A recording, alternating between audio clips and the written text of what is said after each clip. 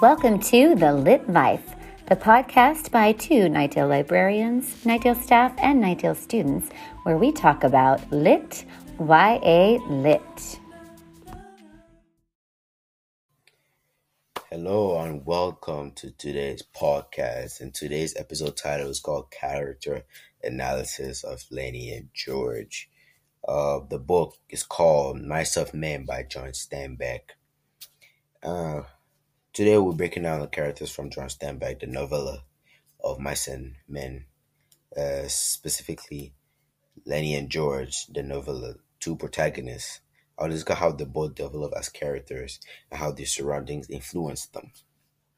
The character Lenny Smalls is often described as like a bear attribute, like a strong, giant man, but his actions differ his physique, but his actions are more like childish or innocent, like, he likes soft things. While George, we go to our other character, he's more of a mature and thoughtful character, but an angry type of person. But he has a lot of understanding about their goal. He's also said he's also doomed to be alone, which we'll get to further understand. For this setting in Salinas, California, two migrant ranch worker, Lenny and George. Salinas meaning solitude, the Spanish word, means solitude. The entire drama takes place over 4 days, beginning on Thursday evening and concluding on Sunday.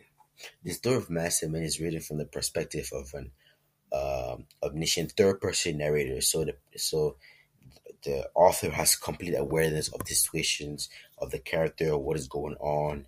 So he has complete control over it.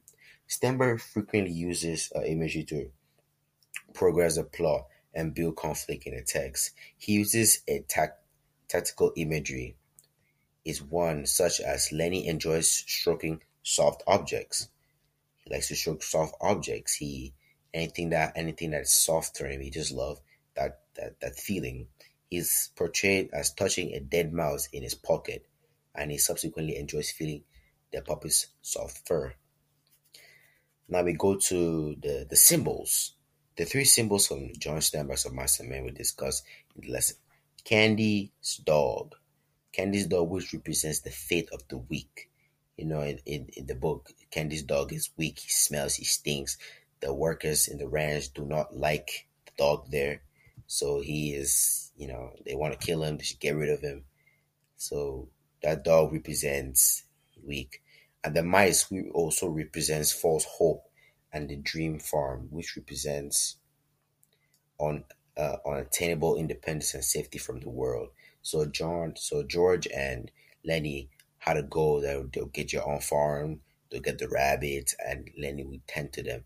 But that ends up not happening, because at the end of the book, George ends up killing Lenny, because if it wasn't for Lenny, he would just, things would be a lot more hard to him, because Lenny is not really matured enough to understand things, a lot of that pressure. And when he goes back to the first thing I said, he's said to be doomed to be alone, which is that he goes through. Even with those ranch workers are also described as lonely, doomed people. So they really do not have anybody to go through anymore. They just live by themselves.